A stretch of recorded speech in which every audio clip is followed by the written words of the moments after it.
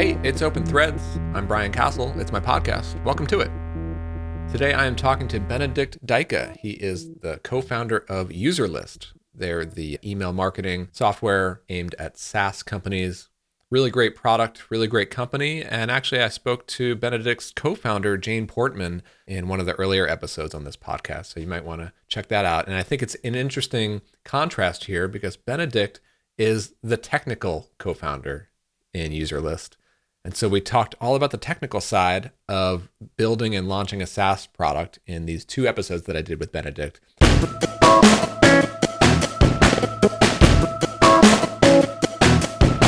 Hey, here's my real-time-ish update for you, and I'm recording this one on May 6th, 2024. First, I just want to say that once and for all, the name of this podcast, I'm sticking with the name Open Threads. You may have noticed I had briefly renamed it there in early 2024. I was using the name Full Stack Founder. Well, long story short, I'm sunsetting that brand name and that website. It was a short-lived project that just didn't quite stick. So this podcast is back to its original name, Open Threads, from here on out. Okay, so as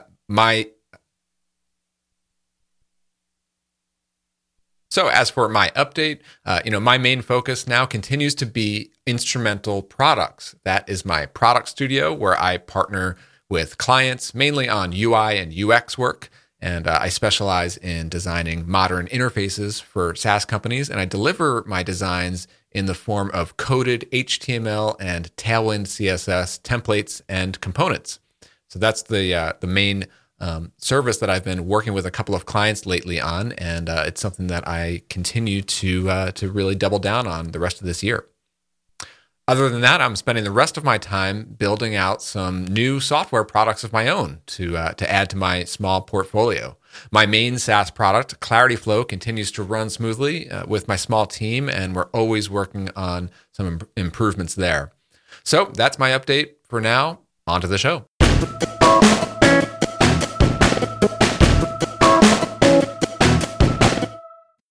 So in this first one, we focused more on the early days of UserList and the product and deciding which pieces to build first, second, and third, and how Benedikt and his co-founder and very small team have, gone about deciding what to build, and most importantly, shipping speed. We really covered this in depth because Benedikt and I both agree that it is one of the most important factors in being successful with a SaaS business is the ability to design, build, and ship features very fast. Not only executing the features, but also deciding which features to build in which order. It's so critical and it's so deceivingly difficult. So had a great conversation about that kind of stuff. For now, let's talk to Benedikt about product. Enjoy.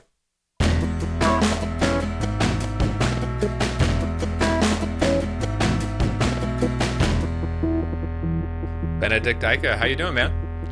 Yeah, doing good. How are you? Yeah, doing good. We've connected a few times in the past, and I think we've both been following each other's SaaS journeys over many years. So it's been really awesome to see, what you and Jane have been building over at UserList. Yeah, thank you. It's been fun to follow your journey as well. I think the first time, I've been knowing you probably longer than that, but I feel like the first time we met was at MicroConf in Barcelona, 2016 or something like that. Yeah. I think I was there in 2015. Then it was probably that one. Yeah. Awesome. And you've been doing a lot of stuff since then. I think back then it was still... It was audience ops at that point, I feel like. Yeah, I think 2015. So I was probably just starting audience ops sometime that year. And then I ran that for like 7 years up until last year. And I've had multiple SaaS attempts since then. So yeah. Yeah. One of the things, we're going to get into the tech and code side of things here. I think that'll be good. But I must say off the top, like I've always been really impressed since the start of UserList with you and Jane, how committed and, just it's been multiple years for you guys and like the slow, steady ramp up, like how committed and focused you guys have been. It's been really, really cool to see. Thanks. Yeah, there's the saying that most startups don't die because of some weird problem external, it's usually because people lose energy or lose motivation and just stop working on it. And I feel like we're trying really hard to not do that. Just keep going. Yeah. I mean, what do you think it is about user list specifically compared to all the previous things that you've done? Is it the partnership? Is it the product? Is it the traction? Like, what do you think has kept you really motivated, like, year to year? And I mean, how many years has it been now? Like 4 or 5, something like that? It's been 5 years. Like Monday this week, 5 years ago, oh, wow. we signed a co-founder collaboration agreement with Jane, Claire, and me back then. So we started out as a team of 3. Yep. Yeah, I think all of the factors you mentioned play a role in keeping it alive and like keep being motivated. Having a co-founder is actually a good thing, like in that situation, because there's always some sort of progress. Sure, we don't both work on the code, but when I have a week where things are going slow, then maybe Jane has a good week with the marketing side of things, and just seeing progress and seeing that there's someone else who cares about that. And also having someone else you don't want to let down, helping through the tough parts. I could totally see that. And, you know, I've been a solo founder on all of my companies to date, including now with ZipMessage. And I do think, like, looking back at all, again, like all those multiple SaaS attempts and different product attempts that I've had over the years, I think one of the reasons why I probably moved on so quickly from some of them is because I was solo and I could just make that decision and it doesn't impact anybody else. And, you know, rightly or wrongly, you know, I think having that co-founder accountability partner probably helps you sort of stay committed in times where you might get shiny object syndrome or do this or that. And I've tried to, like, compensate for that with friends and advisors, and I have very close mastermind groups who I actually report to. And actually now I have investors for the first time, so it's a new dynamic. But yeah, those certainly help as well. But yeah, I mean, having the co-founder must be like, you know, you guys are working together on this thing, right? Yeah.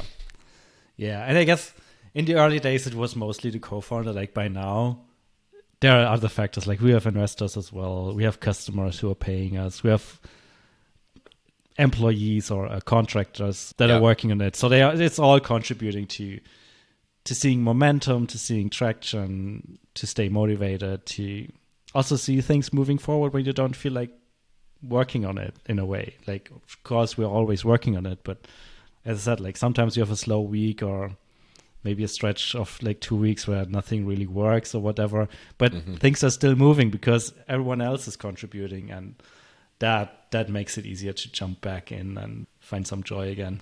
Yeah, totally. So, you know, you've been the technical co-founder in UserList since day one, and I assume you're still very much in the code and directing that side of things, right?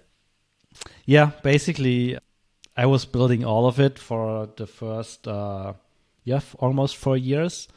And earlier this year or late last year, we hired a front-end developer to help out with the front-end development side of things. So now we're a development team of 2. Oh, wow. Okay. I was going to ask, so on the dev side, it's literally just you and one front-end. Leo, our front-end developer. That's it. And Jane handles the design and like mock-ups and UI, that sort of stuff? Yeah, these days it's a little bit of a back and forth. Like in the early days, she did a lot of like designs up front, basically building the screens, and then I'd go implement it. These days, I feel like we have a big library of pre-existing components and patterns. So a lot of times it's the other way around, that we agree on what to build. I build the first version that doesn't look super nice, but kind of works. Yep. And then she does a pass on it and maybe shuffles some things around, makes things nicer, adds a new component if we need it. And then we integrate that and do a polishing round and ship it. We do a very similar thing, like handing it back and forth in ZipMessage between me and my developers. And I very rarely, actually, I just did this recently, but where I actually designed some new features, some new screens in Figma. Like 90% of things just get designed in the browser now. Yeah. Now that most of the app is like established. But yeah, it's usually like I might do a very rough part of the feature, then I hand it over to my developers. They wire up most of the functionality, and then they send it back to me, and I'll rearrange the front end and restyle it up, and we go back and forth. So, Before we get too deep here, for folks who are maybe new to user list, we don't need the life story or anything like that, but I am kind of curious how you describe user list today. I know that it's gone through a few iterations in terms of I hate this term, but like the elevator pitch, right? Because we're going to talk about the product, we're going to talk about the tech side of, so that people have some context. What is user list as a product? It's been a while since I did the elevator pitch, but like the way we think about user list is it's a marketing automation platform for software as a service applications. So in a way, it's like every other email marketing platform out there, but it has this software as a service focus where we try to solve some problems that are unique to B2B SaaS applications specifically. And that's what we focus on. And that's why like it's unique and does a few things a little bit differently. For example, traditionally email marketing tools would just manage a list of subscribers or people, and userlist does that part, plus it also manages accounts and relationship between users and accounts, and you can have like multiple accounts per user and multiple users per account, and everyone can have a different role in different companies or accounts. So that's one of the ways we try to be a little bit more tailored to the SaaS use case compared to other tools out there. The account-based model in user list it's really unique, and it's such a big deal, because if you think about SaaS tools today, like almost every SaaS tool that we tend to see, especially in B2B, has an element of inviting team members, and the billing is usually built around an account, not a user. It's really kind of surprising how many SaaS tools are not modeled that way around accounts, the way that you guys are. Like I just recently started getting into using Mixpanel to track things in ZipMessage, and like Mixpanel really has no concept of team accounts at all. Yeah. I literally have to track the activity of accounts based on just tracking the owner of the account. But yeah, it's really difficult, and I had to spend a lot of dev hours actually wiring it up in a way so that like, okay, when one account invites a team member, or when one account gets a respondent to a zip message, how are those associated, and how do we track that stuff in graphs and stuff? So it's really difficult. Yeah, it becomes really complicated, and it also breaks down in certain parts, because what if that owner suddenly has like two accounts and is the owner on two? Like how do you even track that? How do you even merge that? Exactly. Yeah, we see that a lot too. Like people they have a personal account and a company account or something like that, And you also have that probably somewhat of a similar user model to ZipMessage, because we have account members, so account owners and team members, and then they can have respondent users, like people who just post a response to their conversation. So in your case, you probably have something similar where you have subscribers to a list, right? There might be an account owner, and then they invite their team members of the account. They're like the SaaS company that has the user list account. But then that user list account has email subscribers and different users, right? So you probably have like these different user tables, I assume. Yeah, like we have a concept of, that's actually one of the problems in the early days, was just like talking about stuff. So we have accounts and users that are like actual people who created an account in user list to sign up for the company and invite team members and stuff like that. And then on another layer, we have what we call tracked users and tracked relationships and tracked companies. And basically the tracked prefix indicates that it's people, like our customers' customers. Yep. That's how we think about it. And it's basically two separate things. But if you're not careful, it gets confusing. Yeah. And we still haven't even, I feel like we've figured it out from a database model standpoint, but we still have not yet figured out how to just communicate that to like users. Like, I mean, we have a lot of users who are just respondents. We call them respondent users, people who just reply to a zip message, but they actually don't own any zip message accounts. Accounts are a separate thing, right? Yeah. And that's kind of tricky. So I wanted to step back, and I mean, another thing that we're going to cover here as we talk about the tech side of things is shipping speed, because that is so critical. I feel like that's one of the areas, in our SaaS circles, podcasts, conferences, people talking on Twitter and Slacks and things like that. there are a couple of like big areas I find that people spend a lot of energy talking about. You see a ton of stuff on like the marketing side and the growth side of SaaS.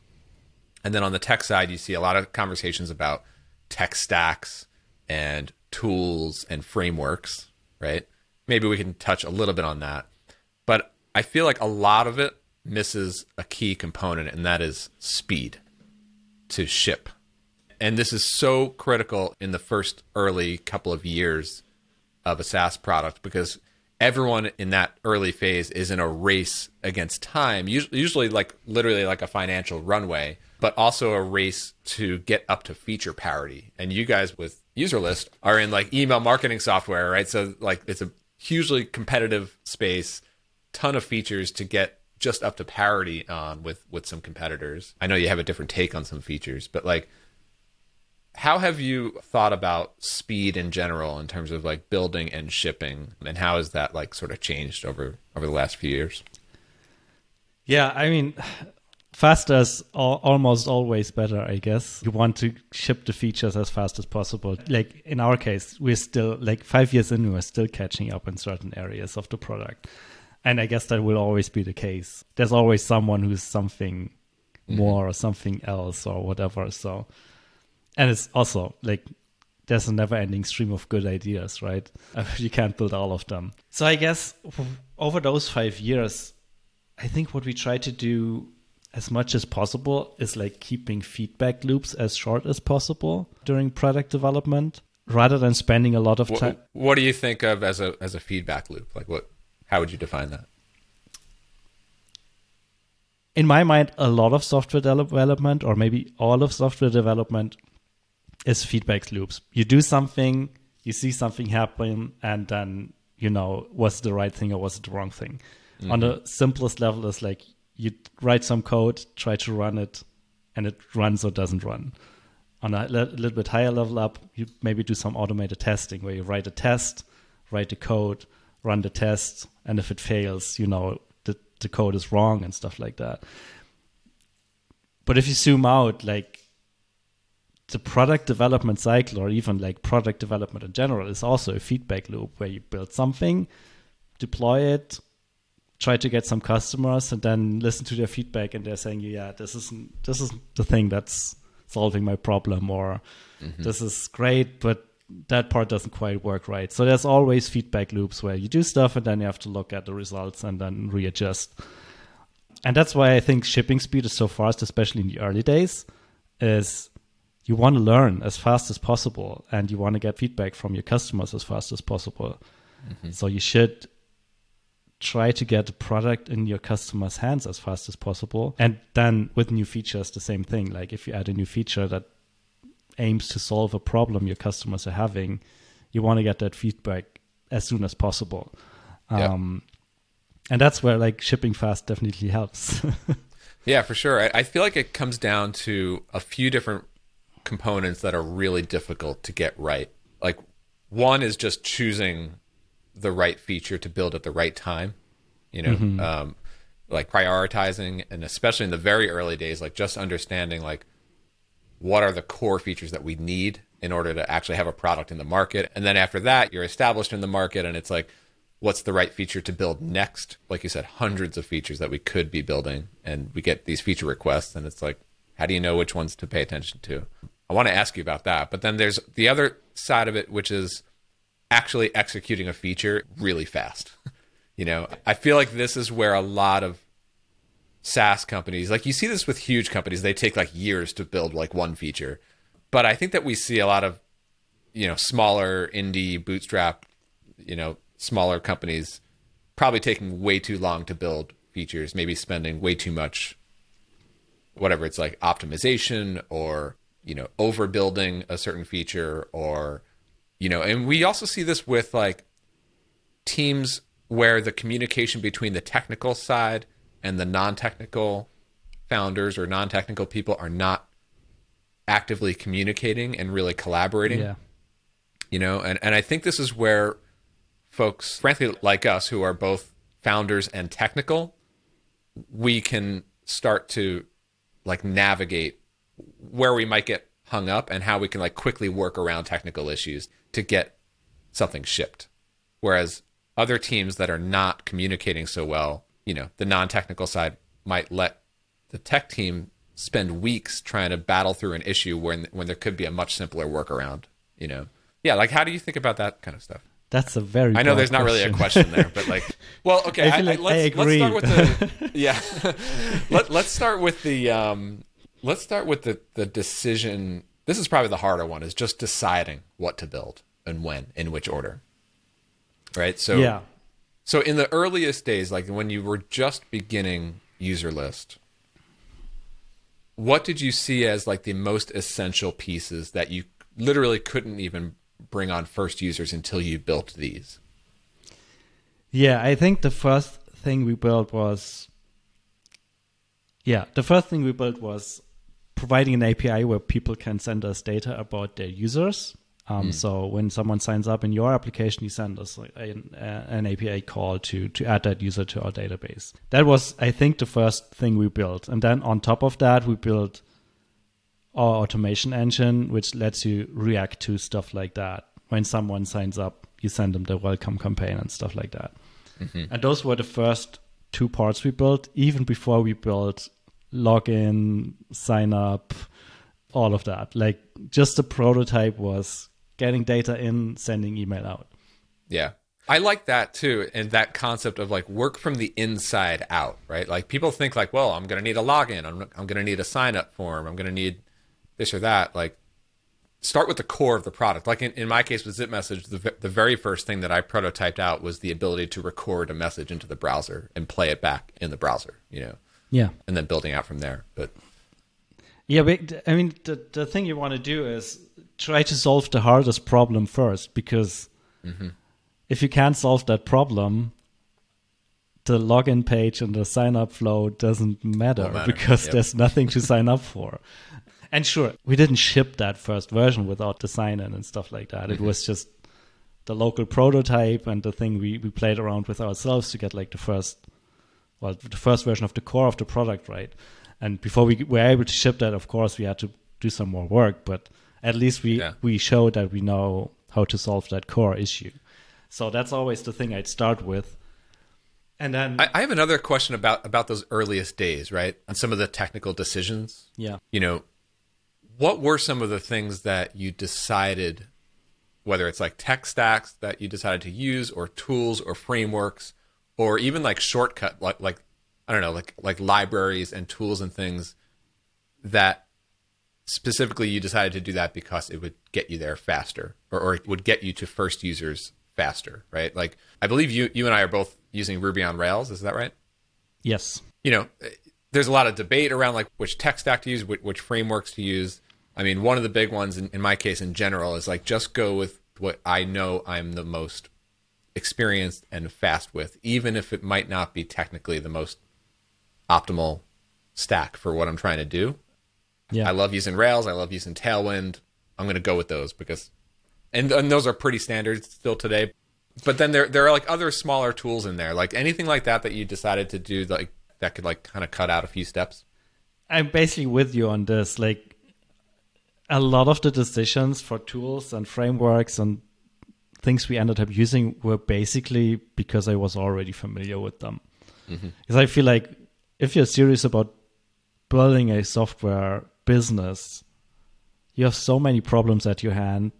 Working with a tool or a framework you're unfamiliar with shouldn't be one of them. Yeah. Because you're constantly figuring stuff out, like figuring hard stuff out as you go. You don't have to make it harder on yourself by working with unfamiliar tools. 100%. Like, don't use your SaaS company as an opportunity to learn some hot new technology. Yeah, exactly. That's what like side projects are for, or frankly, just let other people play around with the hot new stuff and just just stick with like the tried and true thing that you're fast with, right? Yeah, exactly. And as you said, like it's, of course, I mean, we're in the IT business and it moves fast, and you kind of want to stay up to date and stuff like that. But as you said, like then do a side project and focus on just learning, and don't try to do all the things at once. Like if you want this to be a serious business, just use what you know. Or if you want to experiment, then in a very, very, very small scope where, like, for example, I've solved this problem 100 times, but this time I'm going to use this new library that I found that apparently does it better than the 100 times I did it before. Sure, then maybe, okay. Like, the number of variables is low. You're basically just changing this one part. That's fine, but you don't want to solve a new problem with unfamiliar technology that you've never worked with in a programming language you haven't used before, using a framework that's totally different from what you've used to and stuff like that. So just stick with what you know.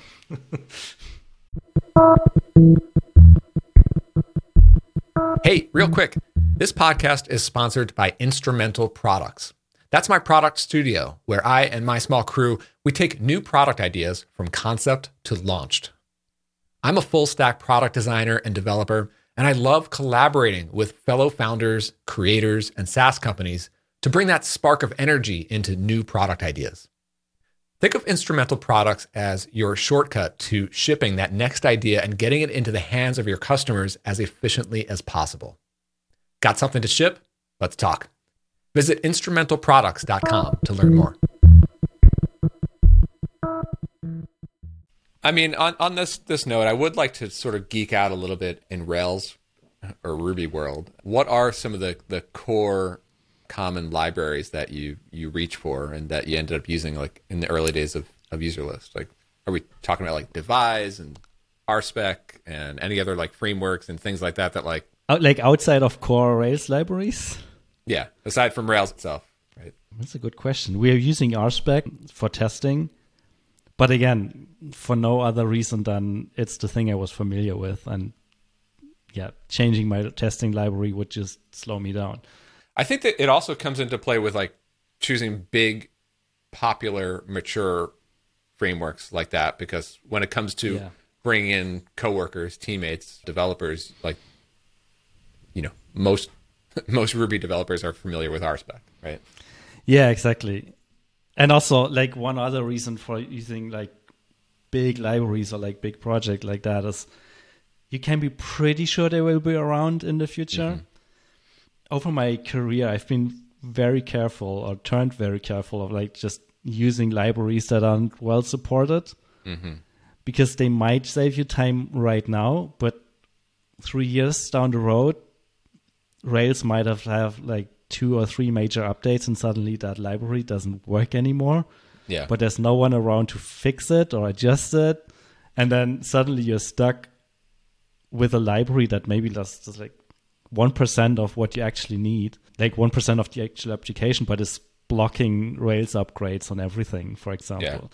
Yeah, 100%. And we've run into this a few times where we need a small library for something that we're doing, but it hasn't been updated in over 2 or 3 years. So that's like deal breaker. Like we have to see it being actively maintained to use it. Yeah. Did you use anything early on, one of these like out of the box SaaS building frameworks for any pieces, like gives you like the sign up, the login, the user models, all that kind of stuff out of the box? We did not, but mostly because I've been working as a freelance Rails developer for like several years before that. So I kind of had my own version of this. So it wasn't something we bought, but it's a lot of the like common stuff is just very similar to projects I did in the past. So it was either, I didn't copy anything from client projects that would be a no-go, but like the patterns are kind of known and you kind of know what you do with them. So that part is pretty similar. I had a weird early experience with ZipMessage compared to my previous SaaS stuff. So when I started ZipMessage, it actually was sort of like a side project. Like it was sort of like experiment and just see if I could build something, and then it sort of became like a real thing. And because of that, I did want to experiment with I ended up using Jumpstart Rails, which is a framework by Chris Oliver. It's very similar to Bullet Train, which is also very popular and really full featured in terms of like building a SaaS. It gives you like a billing system built in and like an admin dashboard and all this different stuff. One of the things that attracted me to using Jumpstart in the beginning was because it already rolled in all the key tools and gems that I was going to be using anyway, like Devise, Yeah. and it had like Tailwind all set up and Stimulus all set up. Like these are things that like I just didn't want to hack around with like installing all these different tools. So it was all there from the outset.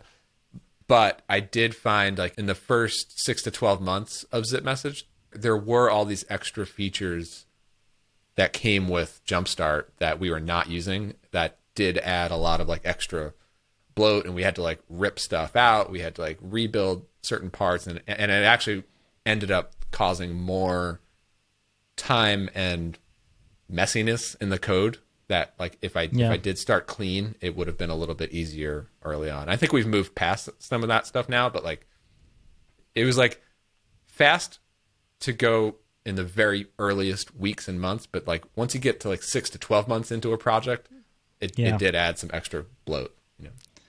That's always the problem with stuff like that, where it's fine for the beginning, where like just stick with the defaults, but then down the road you're maybe, I kind of want to do this differently, or our use case is slightly different than I anticipated, and suddenly you want to customize it a little bit. And then a lot of times those like libraries or like packaged things just make it a lot harder because you're starting to fight it, and therefore it's slowing you down and not giving you the benefit anymore. Yeah. So it's a little bit of a trade-off. One of the things that I love to sort of like geek out on, especially with other product focused founders, is your process from start to finish.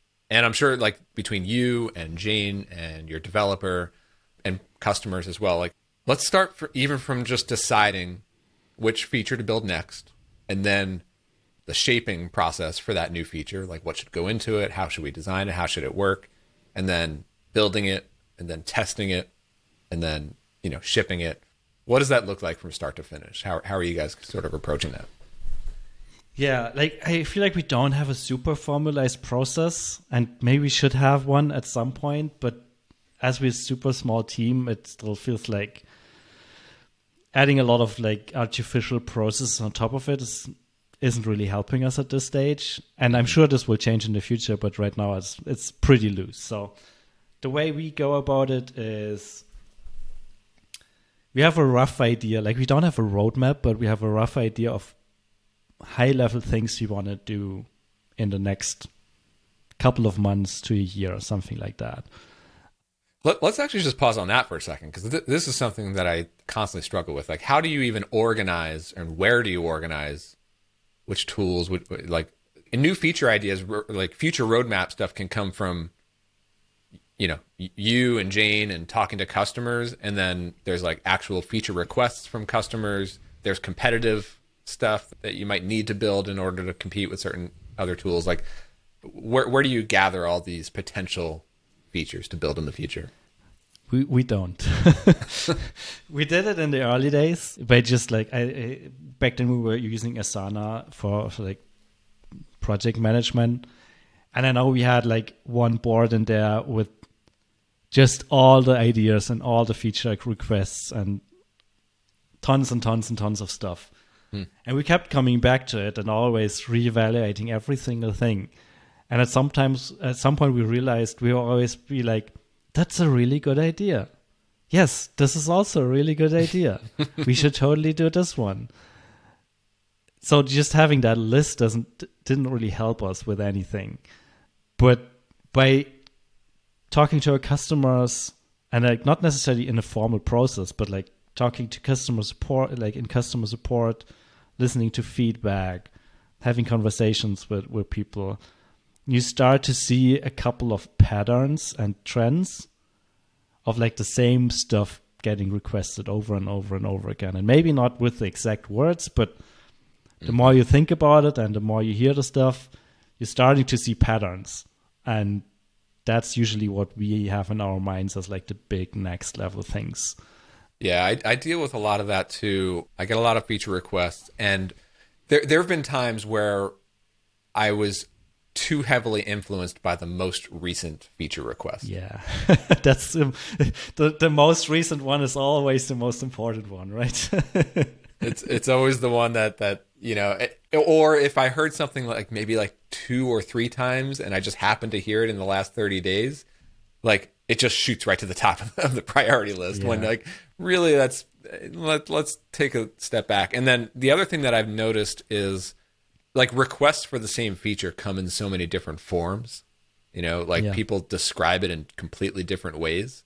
And I still don't know that I'm very good at this, but I've started to really try to hone in on like, okay, over the past 6 to 12 months, what are people ultimately trying to do and trying to connect the dots?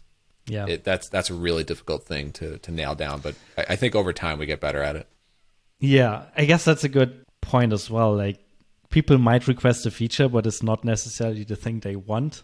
Mm-hmm. So it's always worth asking questions at this point. When people request a feature, then ask them, okay, sounds interesting. Tell me more of what you're trying to do. Like, why do you need this feature? What's the underlying problem?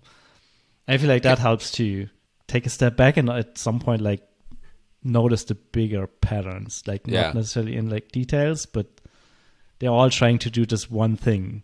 Then maybe you come up with a solution for that one thing instead of building 20 features they requested. Are there, like, looking back on user lists so far, are there any features that you sort of feel like you built too soon or maybe didn't even need to build at all? Anything like come to mind like that?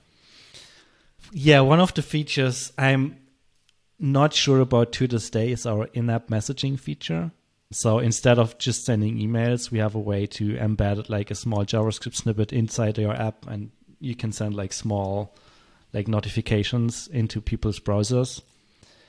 And at the time, this was something that people were asking for. Like, we had a couple of people who were like, if you build this, I'm definitely going to sign up. And you might be one of them, if I remember correctly. I don't think so. Not for in-app messages. Maybe it wasn't you, but like I'm actually curious to hear more about the text editor. That seems important to me, but we can get into that separately. Anyways, like, I also no hard feelings. Just like we had people like telling us, "Hey, you should definitely build this. I want to use this." So we built it, and I'm not saying it was a super bad idea, but I think we had higher hopes for this particular feature than ultimately turned out to be true. Like, it's kind of a checklist feature, but I feel like... And by a checklist feature, you mean like something you can promote and like maybe on the pricing page, on the website, like this is a feature that you can do. Yeah. It's on the website. It's nice to have, but I feel like compared to the amount of work that went into it, it's not like the big selling point at all. Long story short, I think people don't sign up because of this feature. It might be one thing on their list, but it's not like the game changer.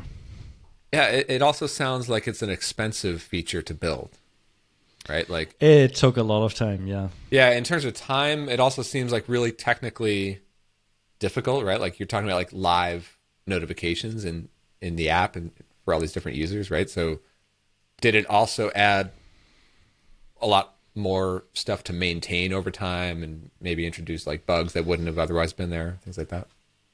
Yeah, it took a long time to get it right and like to make it work well with everything else. And I think in a way it was worth spending the time to get it right, mostly, I guess. So it's not a big problem these days. Like, it's not slowing us down. But the process was hairy and it took a while because it was basically a fundamental change to how you deal with messages. And now we have 2 types of messages and 2 different channels of how we send those. And it required a lot of work on the back end to make a mess without making a mess, I guess. Yeah. I mean, I've definitely had my fair share of those things.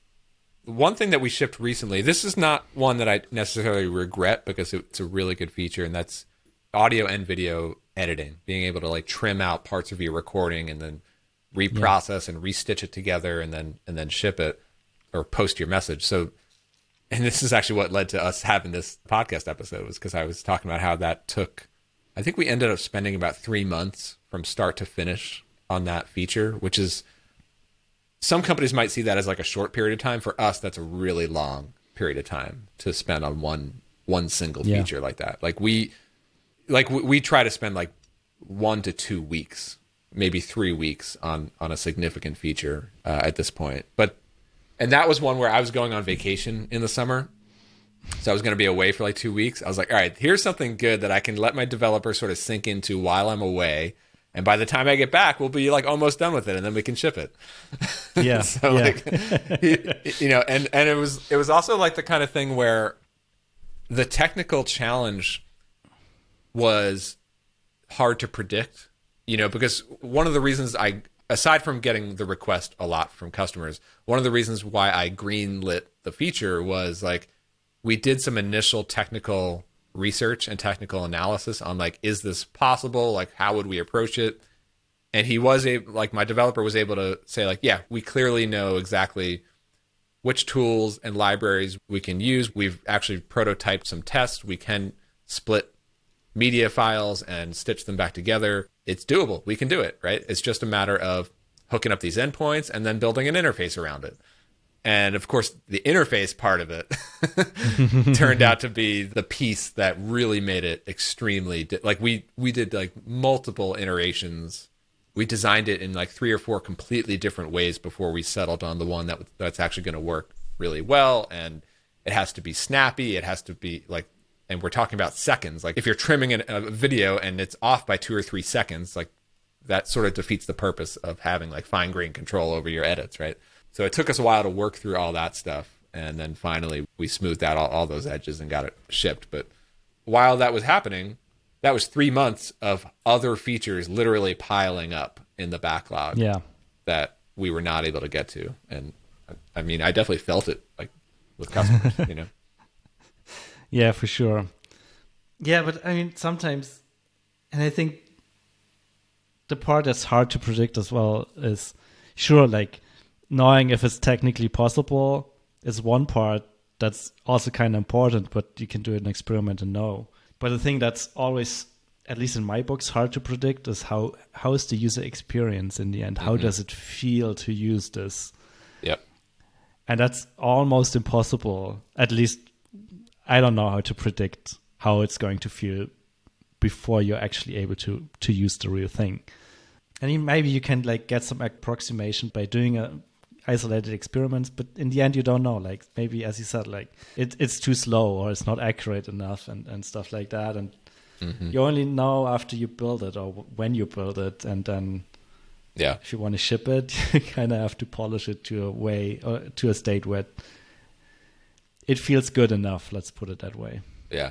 Yeah. And like we have customers, both of our products have customers, right? So there's also like predicting how much customer support this is going to generate if we ship it in the current state, Yeah. Yeah, exactly.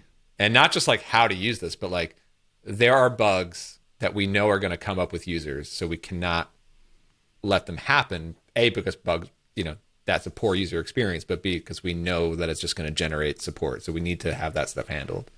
Yeah, exactly. Like, so I guess like getting back to the process of, okay, you make whatever strategic decisions around like, okay, we're going to build this thing next. Where does it go from there? It probably varies by feature, but like whose hands does it go to next? Is it going straight to you in code planning? Like, do you do any sort of like pre-documentation and like shaping? Like, where does it go?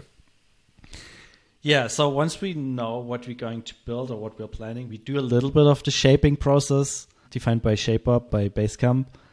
But it's not like we're not spending a lot of time on this. We're basically creating a document in our knowledge base where we outline the goal, maybe outline the problem a little bit more, potentially collect like customer support tickets related to that, and do some mining of like what are people asking for with regards to that particular feature, and list that all in there. And then we also try to like define limits, like things we're not going to try to solve in that process, and basically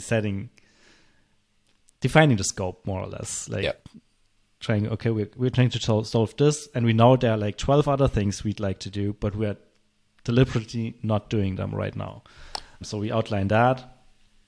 And then depending on how much we know about this thing yet already, like we either do, if it needs to be done, like more customer interviews just related to that particular thing, maybe talking to the people who requested it. Or if the requirements are relatively clear, but the solution isn't, we try to do some experiments. And that can be building like a super small version inside the product, or even spinning up an experiment in another code base from scratch, isolated from everything, just to get a feel on what does this require in terms of technical challenges and things like that. That's an interesting approach to like sort of like build it once as a practice run in a separate code base, just to sort of like go, I assume like semi start to finish on it, and then sort of build it again the real way in the user list code base. Is that what you mean? Yeah, depending on what it is, that's how we approach it. But like the experiments are very, very rough. Like it's not. Yeah, doesn't have to look good. Yeah, it's not polished. Sometimes it might be just like a command line tool that just prints a couple of things based on what you input and stuff like that. So, but the idea is to get a feel for it and to learn about the potential problems very, very early on, and then only then go into the code and actually build it. How much like collaboration between you and so you have a front end developer? Is it the kind of thing where you guys are working together on the same feature, or is that person working on a different feature while you're working on something else? How does that interplay? A little bit of both. Sometimes we do pair programming right in the front-end code base. For example, if we're dealing with a challenging problem, we use Tuple to just like look at it together and spend an afternoon just trying to figure out a good solution. And once we're past that part, he usually goes off and like actually implements it the proper way, does cleanup, add more tests and stuff like that. And then other times he'd be building the front end stuff, I'd be building the back end stuff, and at some point we connect and just like try to get it together. Earlier this year we messed that part up a little bit, where we built the front end stuff and the back end stuff, and then it didn't quite work together. So these days we try to do this like early in the process, at least like hook it up somewhat. And then sometimes I'm building something completely different in the back end, and he's building something completely different in the front end, when there's not that much overlap in terms of APIs to use and stuff like that.